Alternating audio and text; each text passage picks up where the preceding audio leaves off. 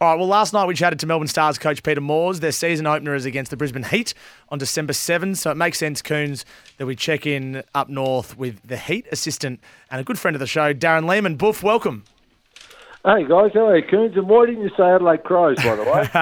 I think they're around the mark, Buff. Don't you worry about that. I think what Nixie's doing with that group, and they've got some talent. So I'm just not sure about the defenders. How do you think they'll go next year? They'll be all right, mate. I spoke with Nixie the other day at luncheon, and I was very confident. So beautiful. Yeah, we'll be okay. Now, Boof, change my tip. Boof knows a lot about a lot, Coons. I'd be listening to him pretty closely. We'll talk about the BBL in a sec, but have you been watching Queensland today or working for Queensland? Can you give us an update on what's happened there? Well, it's rained all day. Sorry, I'm in Melbourne. Would you believe it, lads? I'm down in your part of the neck of the woods with we're playing this T20 tournament, the Heat, Renegades, Stars, and the San Francisco Unicorns. Wow. A little pre-tournament before the BBL with all the players that are not playing Shield cricket, basically. So we've been at MCG all day, which has been quite nice. Let's talk about the Brisbane Heat then. So I'm really interested in how you're going to work your batting order in the first game of the season. Usman Khawaja has confirmed that he's in. Marnus Labuschagne will play. You've got Billings as well. But you also don't have Renshaw. Pearson's away. They've got PM's 11 duties. Nisa will play for the PM's 11 as well, which I find quite interesting. How do you see the Brisbane Heat team shaping up? Because you got so close last year. You came home like a wet sail. Yeah, we did, mate. We probably actually, if we made a few different choices, we'd probably end up winning that final. So we didn't. Now it's all this year to try and get that final back, get into the finals, and hopefully win the BBL. It's going to be a challenge. There's some quality sides. So for us, the first game's no dramas with Usman and Marnus, and obviously we missed a couple of players for Australian A duty. But that won't be a problem the first game. The second game might be a bit of an issue because we've got a few blokes in the Australian A side, and then Usman and Marnus go for the test matches. So our second game's more of a trouble. But there's it gives up someone an opportunity, doesn't it? You play these young kids, you never know how they go, and you just see them play and they grow and they get better, and that's part of the sport as well, isn't it? Seeing how they develop. Well, can you give us a couple of younger names for us to look out for in the Big Bash this year, given that it is tough planning for a number of players who have different duties throughout the tournament? Yeah, look, there's so many good players that are next rung that might be sort of lone replacement players, and blokes like Angus Lovell. A lot of people wouldn't have heard these players. Lachlan Hearn, who played in New South Wales, Angus Lovell, Hugo Burden.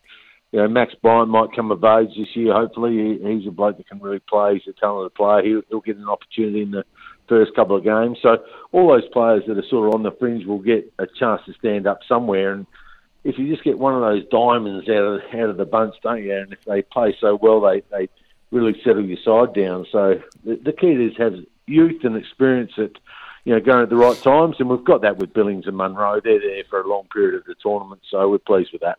Boof, how does a man that's been in the main chair for so long, you've captained state cricket for what felt like decades, I reckon, at the time, and you've also coached Australia, take a back seat now and allow Wade Seckham to take the reins of the Brisbane Heat? It must be, I guess, quite relaxing for you.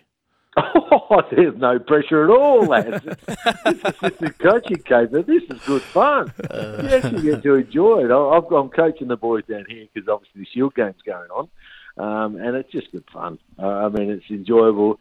You don't have to deal with a lot of stuff you do as a head coach, which is sometimes, 50% of the job that you don't want. If you could just coach and do that, it'd be a great job to have all the time. So it's really good fun just actually enjoying working with the young kids and taking a back seat, if you like, and I've enjoyed it.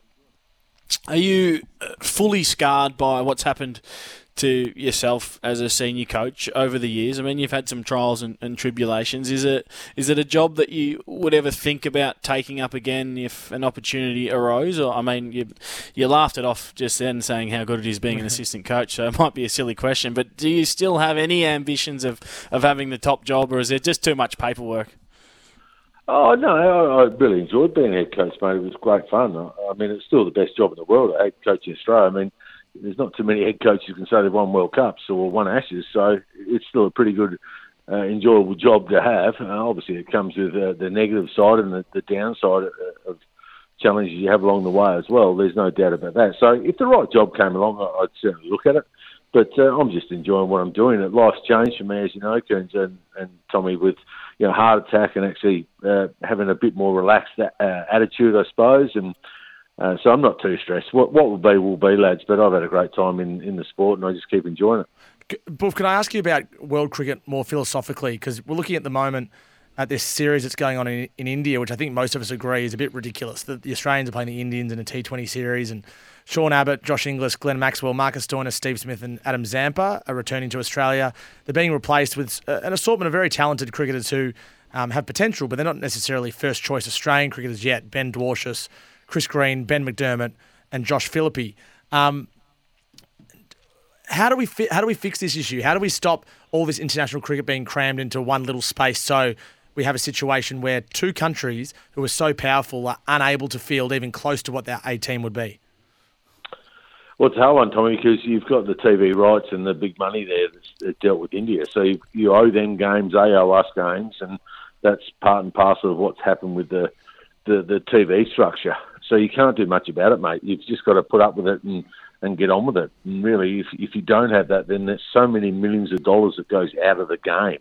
The TV rights is a huge deal. It's big. I mean, I suppose if you took one or two sides out, the AFL, we're going to a 19th side, aren't they? Is that right? Is that going to weaken the competition? Is it going to be better? There's a big gap in some of the teams, isn't it? But they're not going to change that because they need all those teams for the TV deal as well. So it's part and parcel of sport these days. So you've just got to make it work the best you possibly can. I think they're trying to do that.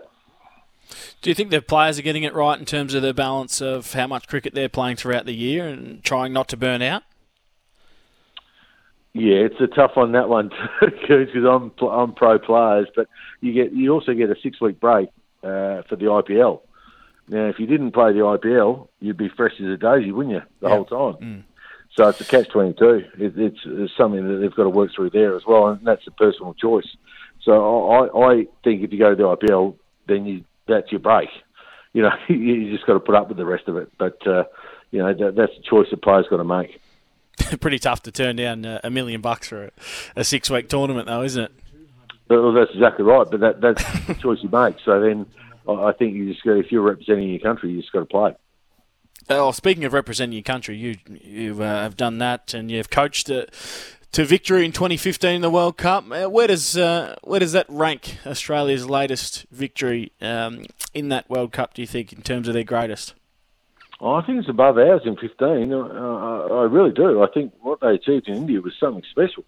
To lose the first two games and then go about it, a different way, if you like. And then they timed their run perfectly, and they played an almost faultless game against India. And look, they're all special. All six are special. Look, I've been involved and seen them, and played in them and all that. And there's so many good stories. They're all great stories. So for me, I just saw this one and went, wow, that's pretty good. But then if I look back in 2003 when Shane Warne wasn't there, for example, Brad Holt set up and we went undefeated. In 99, you look at Steve Waugh's 100 and Shane Warne's wickets. That was a pretty good side as well. So 87, AB won in India against all odds. So they'd be right up there. So I'm with Paddy Cummins and Andrew McDonald. They've done a fantastic job. Yeah, credit to them. They've done an amazing job. I think it's great that the Australian public got behind them as well after what was a shaky start. Now, Buff, I was in the studio yesterday with Bryce McGain, and he put together his all-time World Cup one-day international 11. I think Adam Gilchrist selects himself at the top, which is what he did. He went for David Warner to partner him and Ricky Ponting at 3, Steve Waugh at 4, Michael Hussey at 5, Andrew Simons at 6, Glenn Maxwell at 7, and then he went Warne, Lee, Stark, and McGrath as the bowlers. Do you think there's any unlucky people not to be in that 11? Pat Cummins would be pretty unlucky. There's so many. There's so many. Well, there's so many you could pick. 11. I'd probably be different. Everyone would be different along the way. So Shane Watson was pretty good. Michael Clark was a pretty good player. You got some players that Matthew Hayden misses out at the top of the order. There's a guy that played in a couple. He was pretty good. Yep. So it's hard to actually nut it down, isn't it? It's difficult, and that's one of the things I said to Bryce, because I was looking at Michael Bevan going, what more does Michael Bevan have to do? And then I mentioned your name as well, and you hit the winning runs in one World Cup, took the winning catch in another World Cup, and Coons, that's exactly where you want to be on the last day of a tournament. Yeah, I think he'd be happy to slide in at 12th man, wouldn't you, Buff? You can carry He'd be the a good drinks. 12th man, I I'd be reckon. very good drinks waiter. Very good. Very good for team camaraderie as well. Can I ask you about the Australian Test team, Buff? And there's going to be one, possibly two, opening batting spots up for grabs in the next couple of years. You're working pretty closely with Matty Renshaw. You mentioned that he's on other duties to start the Heat Big Bash season, but is he? And he's had some limited opportunities at Test level opening. Can you give us a couple of names you think could be the incumbent openers for Australia? Oh, it'll just get down to Renshaw, Harris, or Bancroft, I reckon, when it comes up. I mean, obviously Davey's going to finish it at the end of the Pakistan series, so you got the two tests against West Indies. So you would think it's going to, whoever's making runs and in form and flavour of the month and at the time will get the job. I see Renshaw's not out, now at the Gabba on a difficult wicket. If he gets 150, all of a sudden he puts his name right back up there. So, you've got so many choices, and Bancroft's been unbelievable for 2 years for WA, and Harris has been really travelling around with the Australian team as the reserve batter, hasn't he? So they've got a tough choice to make. It's a good choice because they've got some options. Buff, really appreciate your time. The Brisbane Heat are going to be a team to beat this season, especially when you've got Khawaja playing. Spencer Johnson's a left-arm quick I'm really impressed with. You've got Mitch Swepson, who can bowl some really nice leg spin, and plenty of others as well. So good luck, and I look forward to chatting to you again soon. You're certainly very generous with your time. Thanks, lads. Cheers.